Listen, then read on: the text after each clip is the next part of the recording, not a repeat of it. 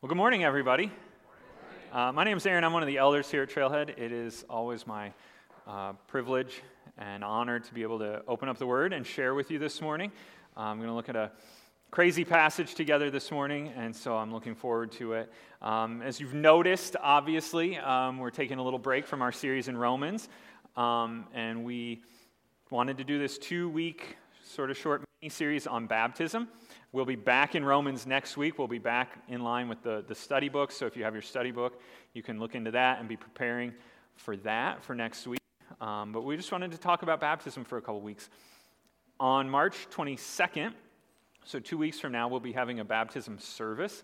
I would love to tell you that this was all planned out and orchestrated because we, are that on point, and this series was to go with that.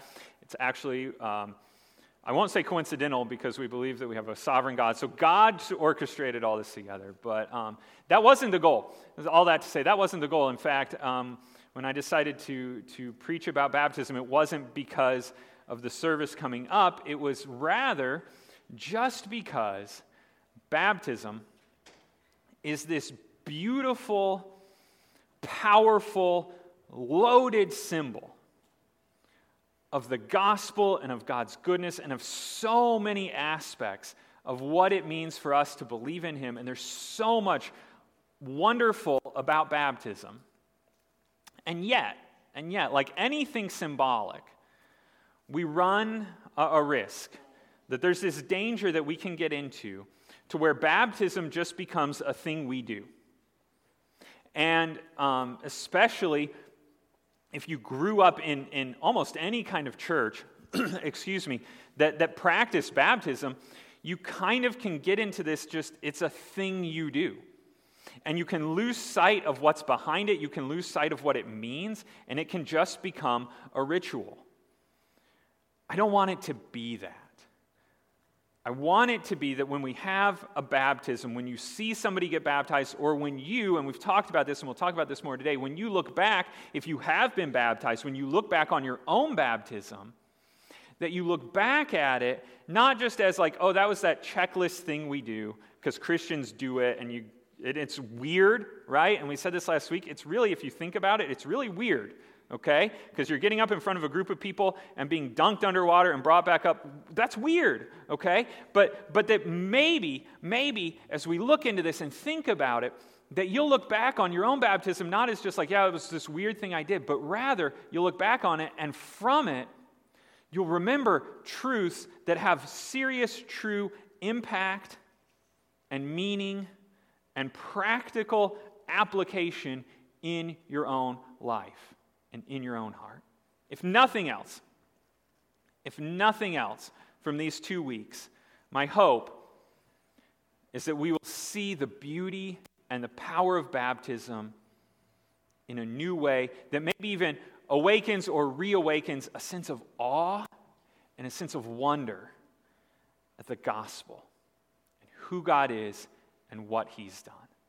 And if we can start making that connection, and it becomes more than just a simple routine, but it becomes something that creates in us an emotional, visceral response at God's goodness for us, that's where we're headed.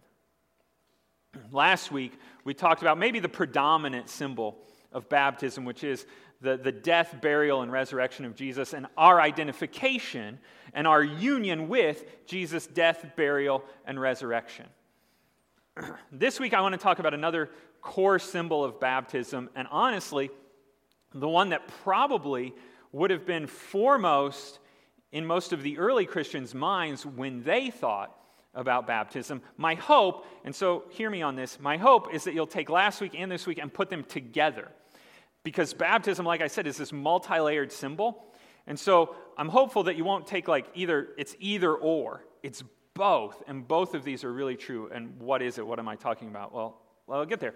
First, I want to back up and give you a little bit of context, a little bit of history here, okay? Because I think it's important to understanding where we're going. One of the things that I was having a conversation about this last week. One of the things that's hard when we approach the topic of baptism in the New Testament, there's not a lot of concentrated, clear, like, here's what you should do when you baptize someone. This is what baptism is. This is what it looks like. The other major ordinance or sacrament, or however you want to phrase it, that we observe is communion or the Lord's Supper. There are much clearer and much more concentrated teachings on here's what you should do, here's what it should look like, here's why you do it. Baptism is not quite that way, partly because when the New Testament was being written, when Jesus was teaching, when there's a guy named John who baptized people, when he was baptizing, when all of that was going on, it was within a specific cultural context of first century Judaism. And in first century Judaism, there was an understanding that backed up and went into their understanding of what we refer to as baptism. So I want to look at that a little bit this morning because I think it's going to help us understand and maybe actually help with some confusion over baptism. We talked about this last week, that the word baptize is a transliteration of a Greek word, baptizo. But it literally, if a first century Jew or first century Christian were to say the word baptizo, what they were saying was to wash. Literally to submerge or immerse for the purpose of washing, to cleanse. Now we hear the word baptism as this specialized Christian word, but it was really a reference just to washing. Washing, purifying, cleansing was an important part of many of the Jewish ceremonies and sacrifices and rituals that a first century Jew would have been familiar with. If you go back to what we refer to as the Old Testament, what a first century Jew would have referred to as the law, you will see a lot of instructions on how Jewish people following the law were supposed to cleanse or purify themselves. Cleanse and purify themselves both physically, and there was, of course, absolutely a hygienic aspect to it, but also spiritually, to cleanse themselves from the stain of their sin. Because within the Jewish law, there are all these things that you're not supposed to do, and then there's all these instructions for what you do after you've done the things you're not supposed to do. Right? And so, for example, one of the biggest ceremonies or celebrations or highest holy days of the Jewish year was a day called Yom Kippur. Yom Kippur, which is also known as the Day of Atonement. And on the Day of Atonement, the community would gather together, and the priest would take a lamb or a baby goat, actually a goat, it was young and it was without blemish, so basically as close as they could get to a perfect little baby goat. And the priest would lay his hands on the goat, and he would pray, and in his prayer, he would transfer all the sin, all the wrong, all the evil, everything that the community had done wrong for that past year, take all of that and transfer it all onto that goat. And then the goat would be given to a man who would walk it out of the community, out of the bounds of their land, and let it go in the wilderness, and it would escape into the wilderness and go off by itself and die. It became this is where we get the phrase scapegoat, because all of the sin, all of the wrong of all the people was placed on it, and then it was sent out to take their sin as far away from them as possible, and then to die and let their sin die with it. And then the priest who had done that, who had prayed that prayer and transferred all the sin and all the guilt onto the goat, would go into the temple, would remove his garments, because now they were also stained with sin from having been in contact with the goat, destroy his garments, and then he himself would go through a ceremonial cleansing. He would physically wash himself to wash off any remnants of sin, any stain that might have been left behind, to cleanse himself, to purify himself of all the sin. as time progressed, and by the time when Christ would come,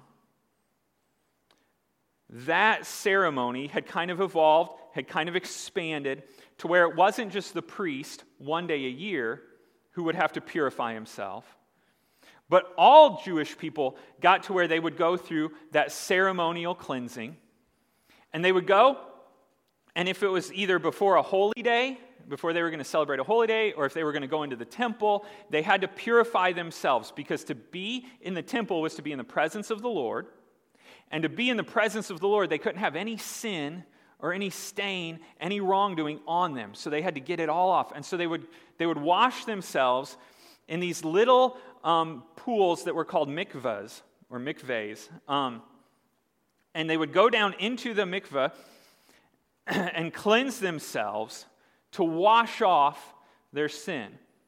Now, if you were to see one, this is an ancient one. If you were to see, these still exist today because this is still a process.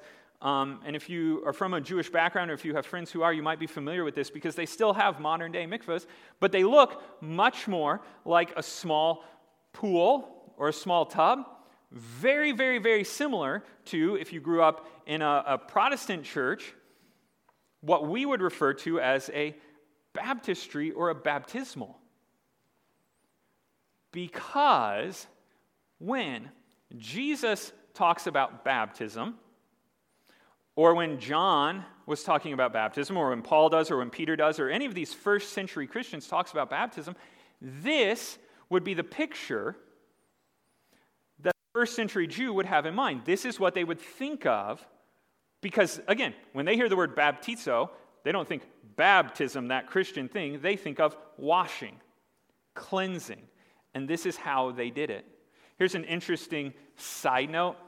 One of the rules for a mikveh, and even still today, is that the water in the mikveh had to be living water, which meant for them it had to come from a running source, a spring or a well. It couldn't just be brought in like in jugs or in jars. It had to be a living source of water. That phrase, living water, becomes significant later on in the New Testament. But this is the context. That's kind of beside the point. I apologize. This is the context that the first century church would have had when they heard the word baptism. And when they thought about being baptized, they would have associated it very much with a ritual that they were accustomed to, which was meant to remove sin from their bodies. But here's the problem. The ritual of cleansing, the ritual of the mikveh, the ritual from the Day of Atonement, washing yourself in that water symbolized and very much was capable of washing off what was on the outside. All the sin, all the wrong that others have done, or this sinful world in which they lived, or even as they sinned, the sin that the consequences and the negativity that would accumulate on them, all the exterior sin, and they're washing it off because they're physically washing their body. But what do you do about the sin that's not out there, but the sin that's in here? About the sin that you can't just wash off, but that is actually in you. So it's with this context in mind that we come to 1 Peter chapter 3, and honestly what Peter does here, and this is a really complicated passage, I apologize, but what he does is really draw a contrast between this idea of this physical washing versus the spiritual reality of what it looks like to be washed by a different source of living water. So that's what we're going to look at, 1 Peter chapter 3. I have to give you some context in 1 Peter because we haven't been in this book, and I think it's important to understanding. Peter, who wrote this letter, was one of Jesus' apostles, one of the 12 apostles. In fact, he was one of Jesus' closest followers. He was with him through almost everything that he experienced on this earth. And he's at this point, this is after Jesus has died and risen again and is gone. And Peter's writing this letter to what we refer to, or what is referred to as the diaspora or the dispersion, which is this historical kind of event context where Jewish people have been dispersed away from the physical land of Israel out into what was at that time the known world. And Peter writes this letter to be distributed to these churches, these early first century Christians who were living outside of geographic Israel. And because they're living outside of that geographic cultural hub of Judaism and Christianity, they're living in a culture that is increasingly hostile towards them. Hostile towards their beliefs, hostile towards their customs and their culture. And they have to know, and they have to understand, and they have to decide how they're going to live as followers of Christ, as believers in the gospel, in a culture that doesn't support or affirm or agree with their way of thinking and their way of living.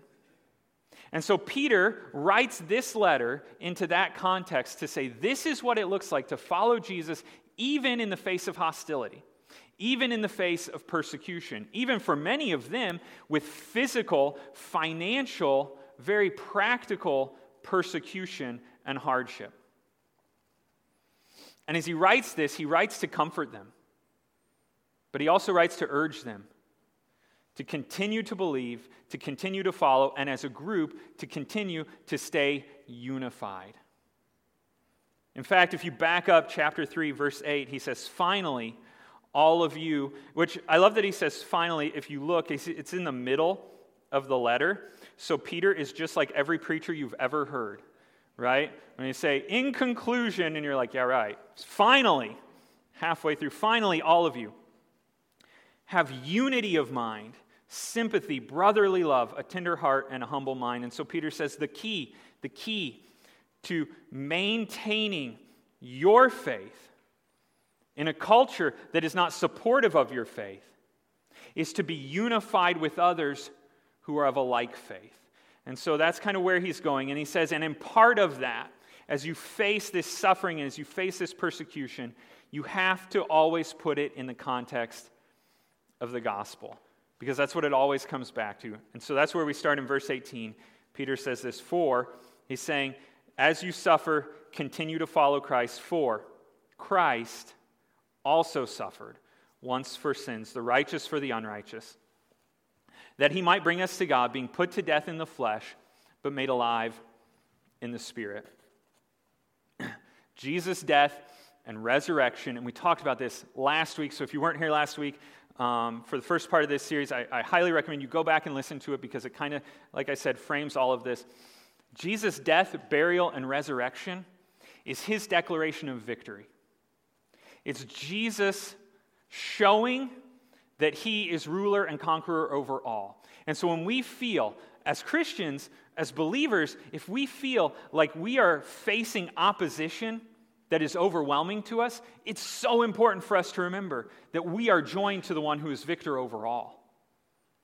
His death, burial, and resurrection is our comfort, and it's our security in intense suffering and pain. And it reminds us that we have an ultimate victory. Even if we don't see it right now and right here where we are, even as we fail and struggle in this life, we know and we have assurance, because we're united to Christ, that ultimately we will be victorious too, like him. And that's what Peter's saying here in verse 18. Being put to death in the flesh, but made alive in the Spirit. And then it goes into verse 19. And this is where it gets really weird. And so I'm sorry, because verses 19 and 20 are... So when I was preparing this, I was really tempted to just start in verse 21. But verse 21 says baptism corresponds to this, so I have to know what the this is. But 19 and 20 are just, I'm sorry, they're weird, okay? And nobody, this is why I feel comfortable saying that, okay? Because if you study, and go out and study it for yourself if you want to, nobody agrees on what's going on in these two verses. Okay? There's a whole bunch of different interpretations of what this is about, and what everybody says, there's no consensus about it, but what everybody says, and everybody says that, like scholars who agree with each other on almost everything else, but on this, they're like, we can't say anything for certain, so we hold this very loosely. But then they always say whatever interpretation they lean toward is kind of the main interpretation, right? So they're like, scholars generally tend to agree this, and then you read somebody else and they're like, so most scholars will agree that something totally different. I was like, well, okay. So all that to say, let's read it, in which the Spirit, it refers back to the Spirit, the Holy Spirit who made Jesus alive, in which he, Jesus, went and proclaimed, which also means to preach or declare the gospel, to the spirits in prison. Nobody's 100% clear on what prison is. Most people have a pretty firm idea on that. But because these people in prison, formerly did not obey, when God's patience waited in the days of Noah, what does Noah have to do with all this? While the ark was being prepared, in which a few, that is 8 persons, were brought safely through the water. What? What is he talking about? So here's the general, and I'll just give you this because I have to, okay? I'm sorry. The general consensus, there isn't one. The main 3 interpretations that I'm familiar with, and if you have a better one, that's cool because nobody's sure.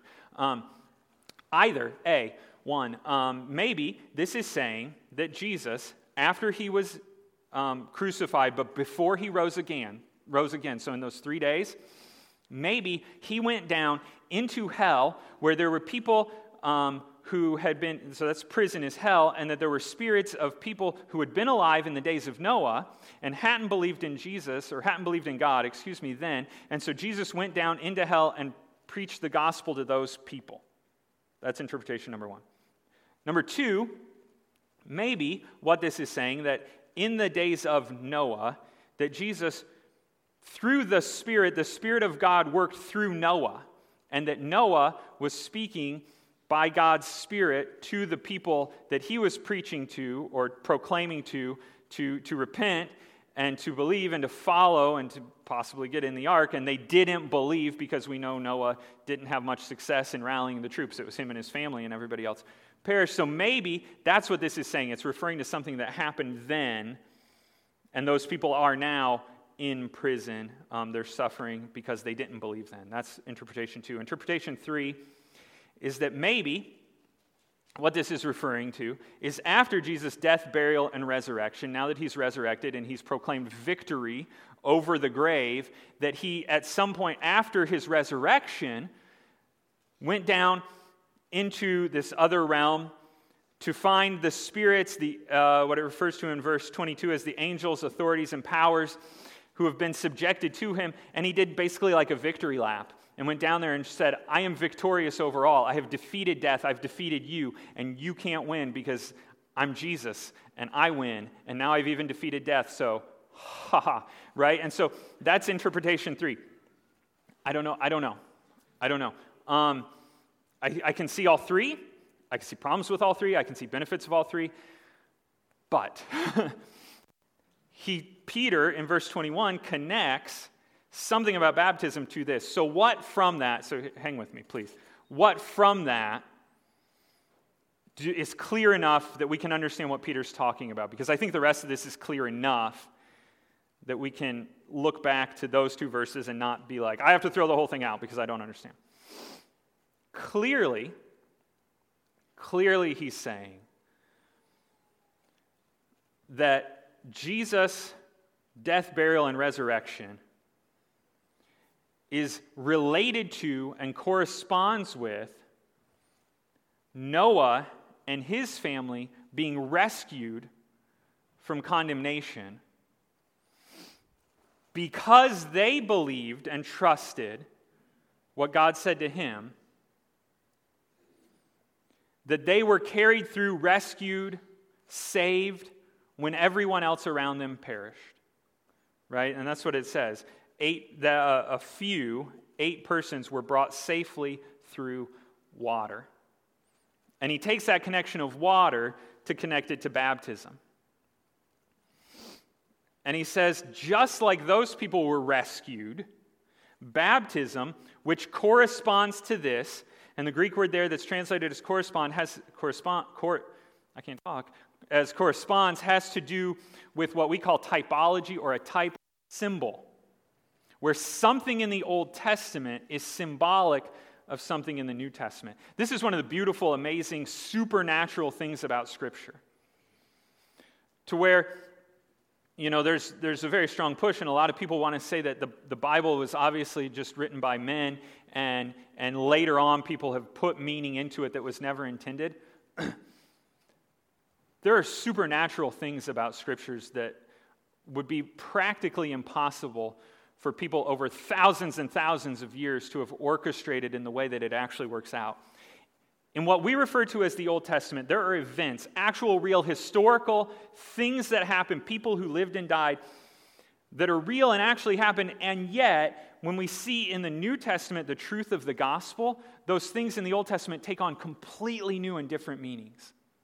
And the whole story clicks together in a way that it's just supernatural.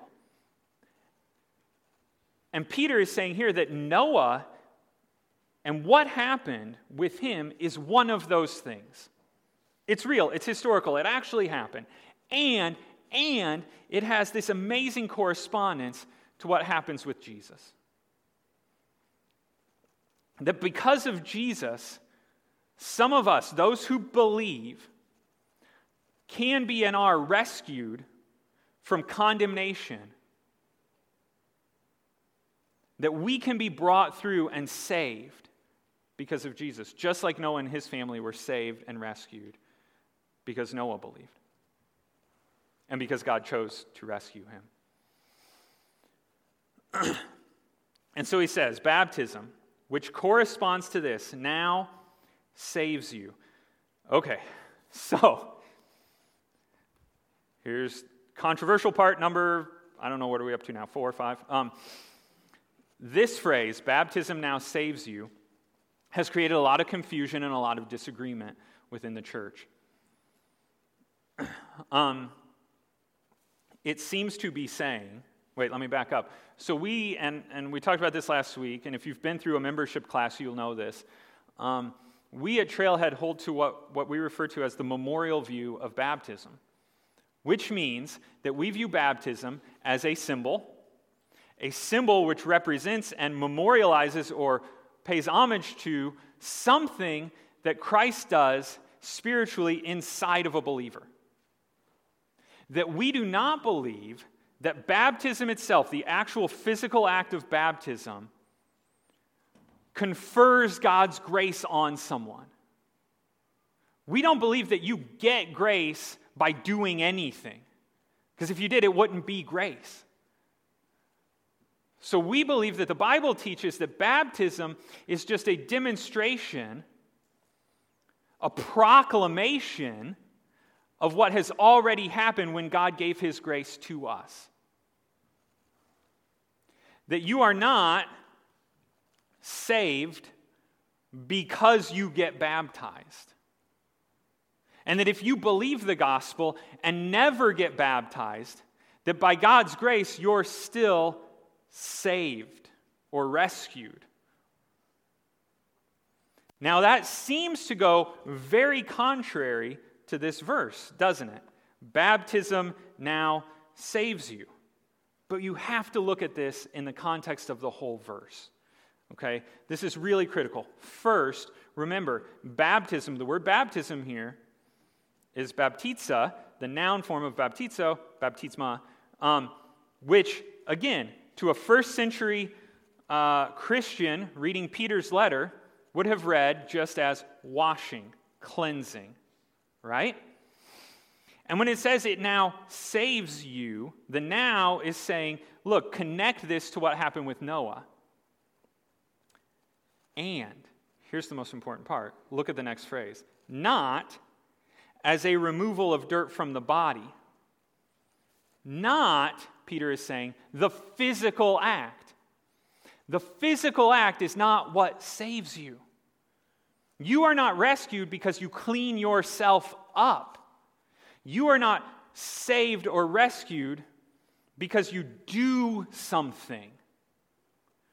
It's not the physical act of removing dirt from your body that rescues you.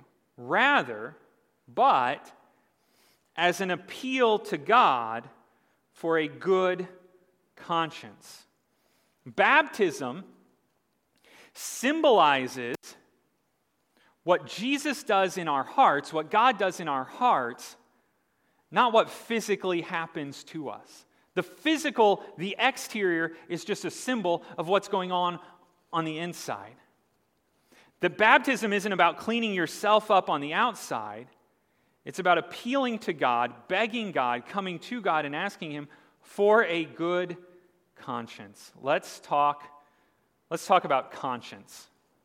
Let's talk about our conscience. When we hear the word conscience, what we think of usually is that voice in our heads that's telling us what's right and what's wrong, right? Our conscience, which should be our guide, is telling us, do this, don't do that. However, I think for most of us, and the way, honestly, the New Testament more frequently talks about conscience, is not a voice telling us, do this or don't do this. Most frequently, the way the New Testament refers to conscience is a voice in our heads that's telling us, you shouldn't have done that, right? Your conscience, our conscience, and what Peter's talking about here and what most of the time Scripture means by conscience is the sense and the understanding that all of us have that we have done wrong. In fact, most of the time when we talk about a conscience, we usually put a word in front of it. We usually talk about having a guilty conscience. Because I have and you have and all of us have within us a sense of right and wrong, yes, but most of the time what that sense of right and wrong is telling us, and you're wrong. We know we've done wrong. We know that we are stained by our choices, by our sins. And for many of us, the big question, maybe the biggest question, is what do I do about my guilty conscience? How do I deal with that? How do I handle these feelings of guilt and shame that are attached and associated to so much of what I have done? How can I take my past and all of the baggage and all of the weight that presses down on me, and how can I live in light of what I know I have done wrong? Now, there's really, honestly, two ways of dealing with conscience, with a guilty conscience. And we do both. One is that we just try to convince ourselves, or we do convince ourselves, that what we've done actually wasn't all that wrong. Or two, we find forgiveness for what we've done wrong. And that's pretty much the only two options. Either one, and what most of us tend to operate most of the time, is to soothe our conscience by convincing ourselves that the wrong wasn't wrong. We redefine what we've done.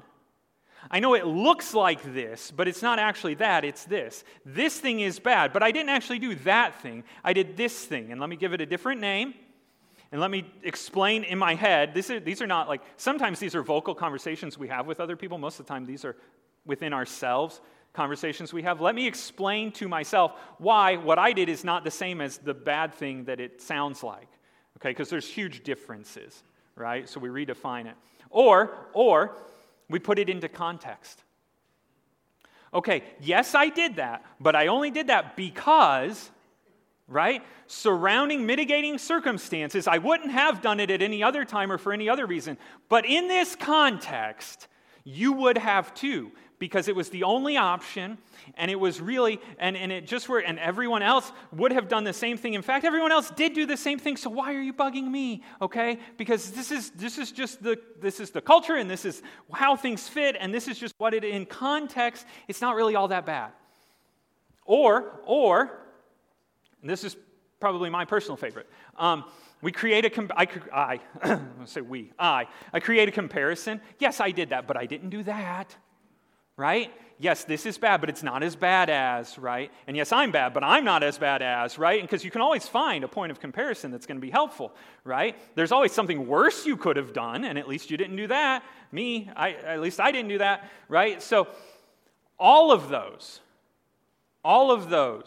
are ways that we try to ease our conscience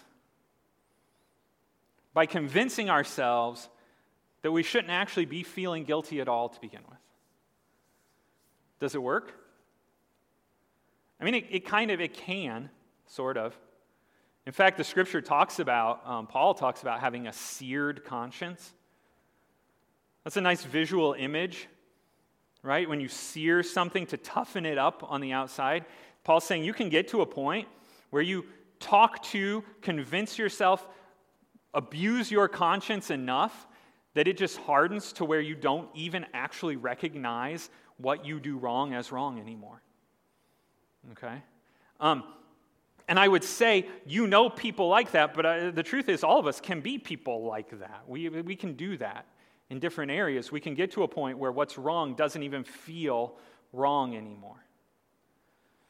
I just found out this week, I had never known this, in the original novel, Pinocchio, I didn't even know there was an original novel, Pinocchio, but in the original novel, Pinocchio, Jiminy Cricket, he doesn't have a name, he's just the talking cricket, and he talks to Pinocchio early on in the novel. He tells him he needs to go to school and get a job.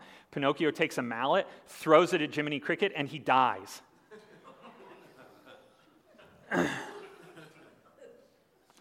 And Walt Disney changed it all. But let's be honest, that's a much more real representation of how most of us deal with our conscience, isn't it? You're wrong. You've sinned. Shut up! I don't know. That's really good aim, too, by the way. Okay. We can get to a place where we silence our conscience. But it doesn't solve anything. It makes us feel better, yes, or it can. But our guilt still remains. We might not feel guilty, but we're still culpable. Let me put it in a context I think all of us will understand. When you hurt someone, even if you can convince yourself that what you did wasn't that bad, the other person is still hurt, right? So if what Scripture teaches us about our sin is that it's an offense not just against other people who live here on earth, but against the God of all creation, a holy God, and when we sin, we're rebelling against Him, whether we feel like that's okay or not, does not matter. We're still guilty of sinning against a holy and perfect God. So to sear our conscience, to convince ourselves that what is wrong is not actually wrong, solves nothing. The only real option we have then is to be forgiven. Now again, we approach this in different ways. Many of us go to try to find forgiveness by trying to make up for what we have done wrong, trying to work for some kind of restitution, try to pay some kind of penance. If I do enough good things, maybe they'll outweigh the bad things. If I can go and fix what I broke, then maybe I won't feel bad about having broken it, which is a great idea. It's a great idea, but it doesn't work either. It doesn't work either because, again, we're talking about an offense against a holy and perfect and righteous God, and there's no possible way that we could ever be good enough to make up for what we've done wrong. There's no amount of penance we can pay. There's no level of morality that we can achieve that would ever be good enough to make up for what we have done wrong. That in the face of a holy and perfect God, the idea that we can work and achieve forgiveness is, well, it's almost laughable. And so our conscience, if it's honest, will tell us that our works are not good enough. Our excuses are not good enough. Our logic is not good enough. The only thing that can cleanse our conscience. Peter tells us in verse 21, baptism, which corresponds to this, now saves you not as a removal of dirt from the body. That's us trying to clean ourselves up. That's not what saves us, but as an appeal to God for a good conscience. Only God can do it through the resurrection of Jesus Christ. Only God can forgive our sins, and it's only accomplished through what Jesus did. This takes us back and it connects us to what we looked at last week in the book of Colossians. So if you want to look at Colossians 2, and we can put it back up on the screen, we looked at these verses last week, but it fits in so perfectly here. Colossians 2, this is verses 13 and 14. And you, who were dead in your trespasses and the uncircumcision of your flesh. You had a guilty conscience because you were guilty. But you who were dead, God made alive together with him, having, here's the word, forgiven us all our trespasses by canceling the record of debt that stood against us. That's forgiveness. He cancels the record with its legal demands. All the punishment we deserve, it's canceled. How? This he set aside, nailing it to the cross. Jesus' death takes all of our sin, all of our guilt, everything we've done wrong, and Jesus' death pays the penalty for our sin. And it is through his death that our debt is canceled. Jesus is, here's the picture, Jesus is the ultimate scapegoat. That when God told those nation of Israel way back to practice Yom Kippur, he was picturing this. He was picturing Jesus. That all of our sins were going to be put onto one, not a physical, actual lamb, but the one who's referred to in the New Testament as the perfect Lamb of God.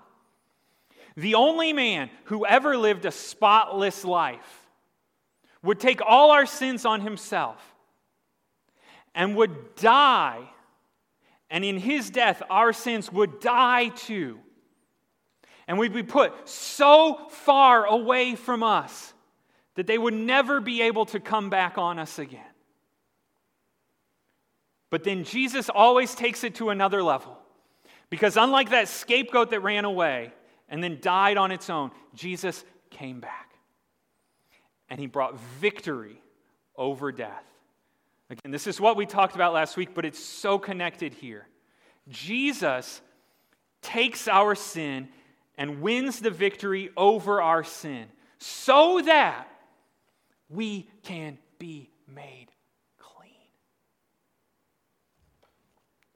Jesus deals with our sin not by ignoring our sin, but by absorbing our sin. He doesn't look at our sin and tell us, no, it's not that bad. I love you anyway. He looks at our sin and says, it is that bad. But because I love you, I'm going to take it from you. And I'm going to do what you cannot do. I am going to clean you. And I'm going to clean you outside and inside. And when we get baptized, we're saying, I don't just need to clean off the outside. I don't just need to make myself look better. I need to be cleansed all over, everywhere, and Jesus has done it. And I'm totally forgiven, and I'm totally clean. And look at verse 18. This is so awesome. For Christ also suffered, what's the next word? Once for sins. Hey, how often did they have Yom Kippur? Every year. How often did they have to get into the mikveh? Every time they were going to go into the temple. Why? Because they'd clean themselves off, they'd sin their sins off with the scapegoat, and then what would they do? What do you do? What do I do? We sin some more.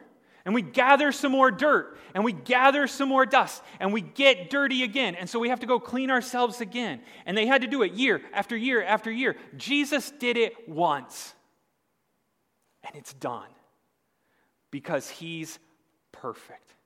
Because he's the spotless Lamb.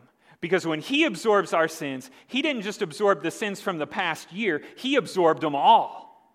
Past, present, future. In fact, unless you're a lot older than you look, all your sins were future when Jesus took them on himself on the cross. But he did it once, and once was enough.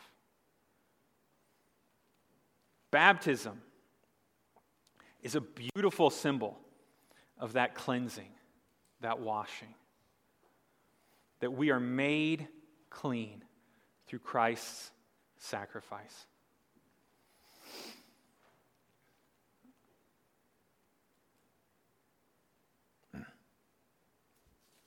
If you've trusted in Christ, your sins are forgiven.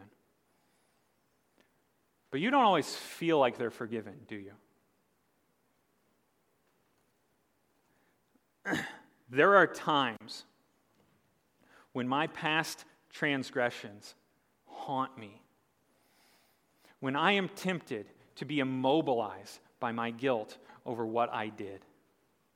And look, you'll recognize this. If there's something, and don't we all have something in our past that we wish we had never done, and you try to forget about it, and all it takes is like a word or a name or a place, an image, and it all just comes flooding back.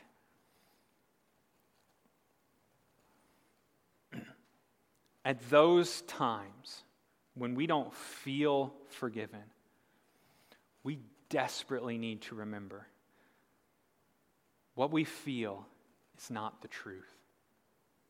And what is the truth? Is that if you trust in Jesus Christ, your sins are forgiven. You are made clean. And when your past threatens to overtake you, you can remember that your past does not control you because you are clean. When doubt arises over whether you could ever be good enough because you know how not good enough you've been in the past, you need to remember that it's not about you being good enough. It's about you being washed, and you have been washed clean. We can look back at our baptism as a very real, visceral, visual reminder that we have been made clean. And we don't have to keep trying to pay penance, and we don't have to keep trying to bargain, and we don't have to keep trying to lie about our sin, because we've been forgiven. And that doesn't mean that there won't be consequences or fallout or implications from our sin that we have to deal with in this life. Absolutely. But how much different is it to confront those issues knowing that we're already forgiven? And to step into those relationships and to find reconciliation, but to be able to do it knowing that God sees us as clean.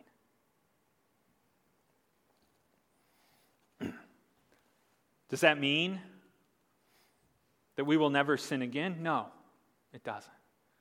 But it means that when we sin, those sins have already been forgiven. Does that mean, as the accusation often comes, that anyone who believes this will just go out and live however they want to live because they believe their sins are forgiven, so they might as well just sin all the time? No, of course not. Because, like we said last week, when you are connected to Christ, the old you dies, is dead, and we are raised again as a new creation. That our desires change. That we look at the one who took our sin on himself. And we don't see Christ suffering for our sin and say, I want to do some more of that. But we say, how can I follow you the one who has cleansed me.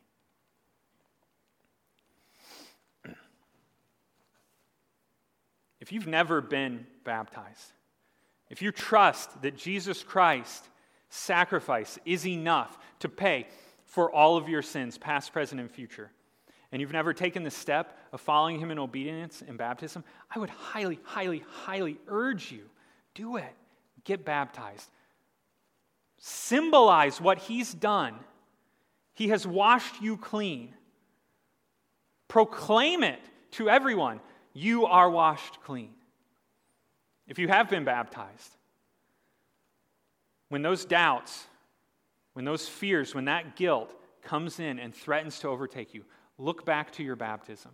Not because it itself was the process of making you clean, but because it so beautifully reminds us you are made clean. You have been forgiven. Let's pray. We're going to have some time to reflect, and then we'll share communion together.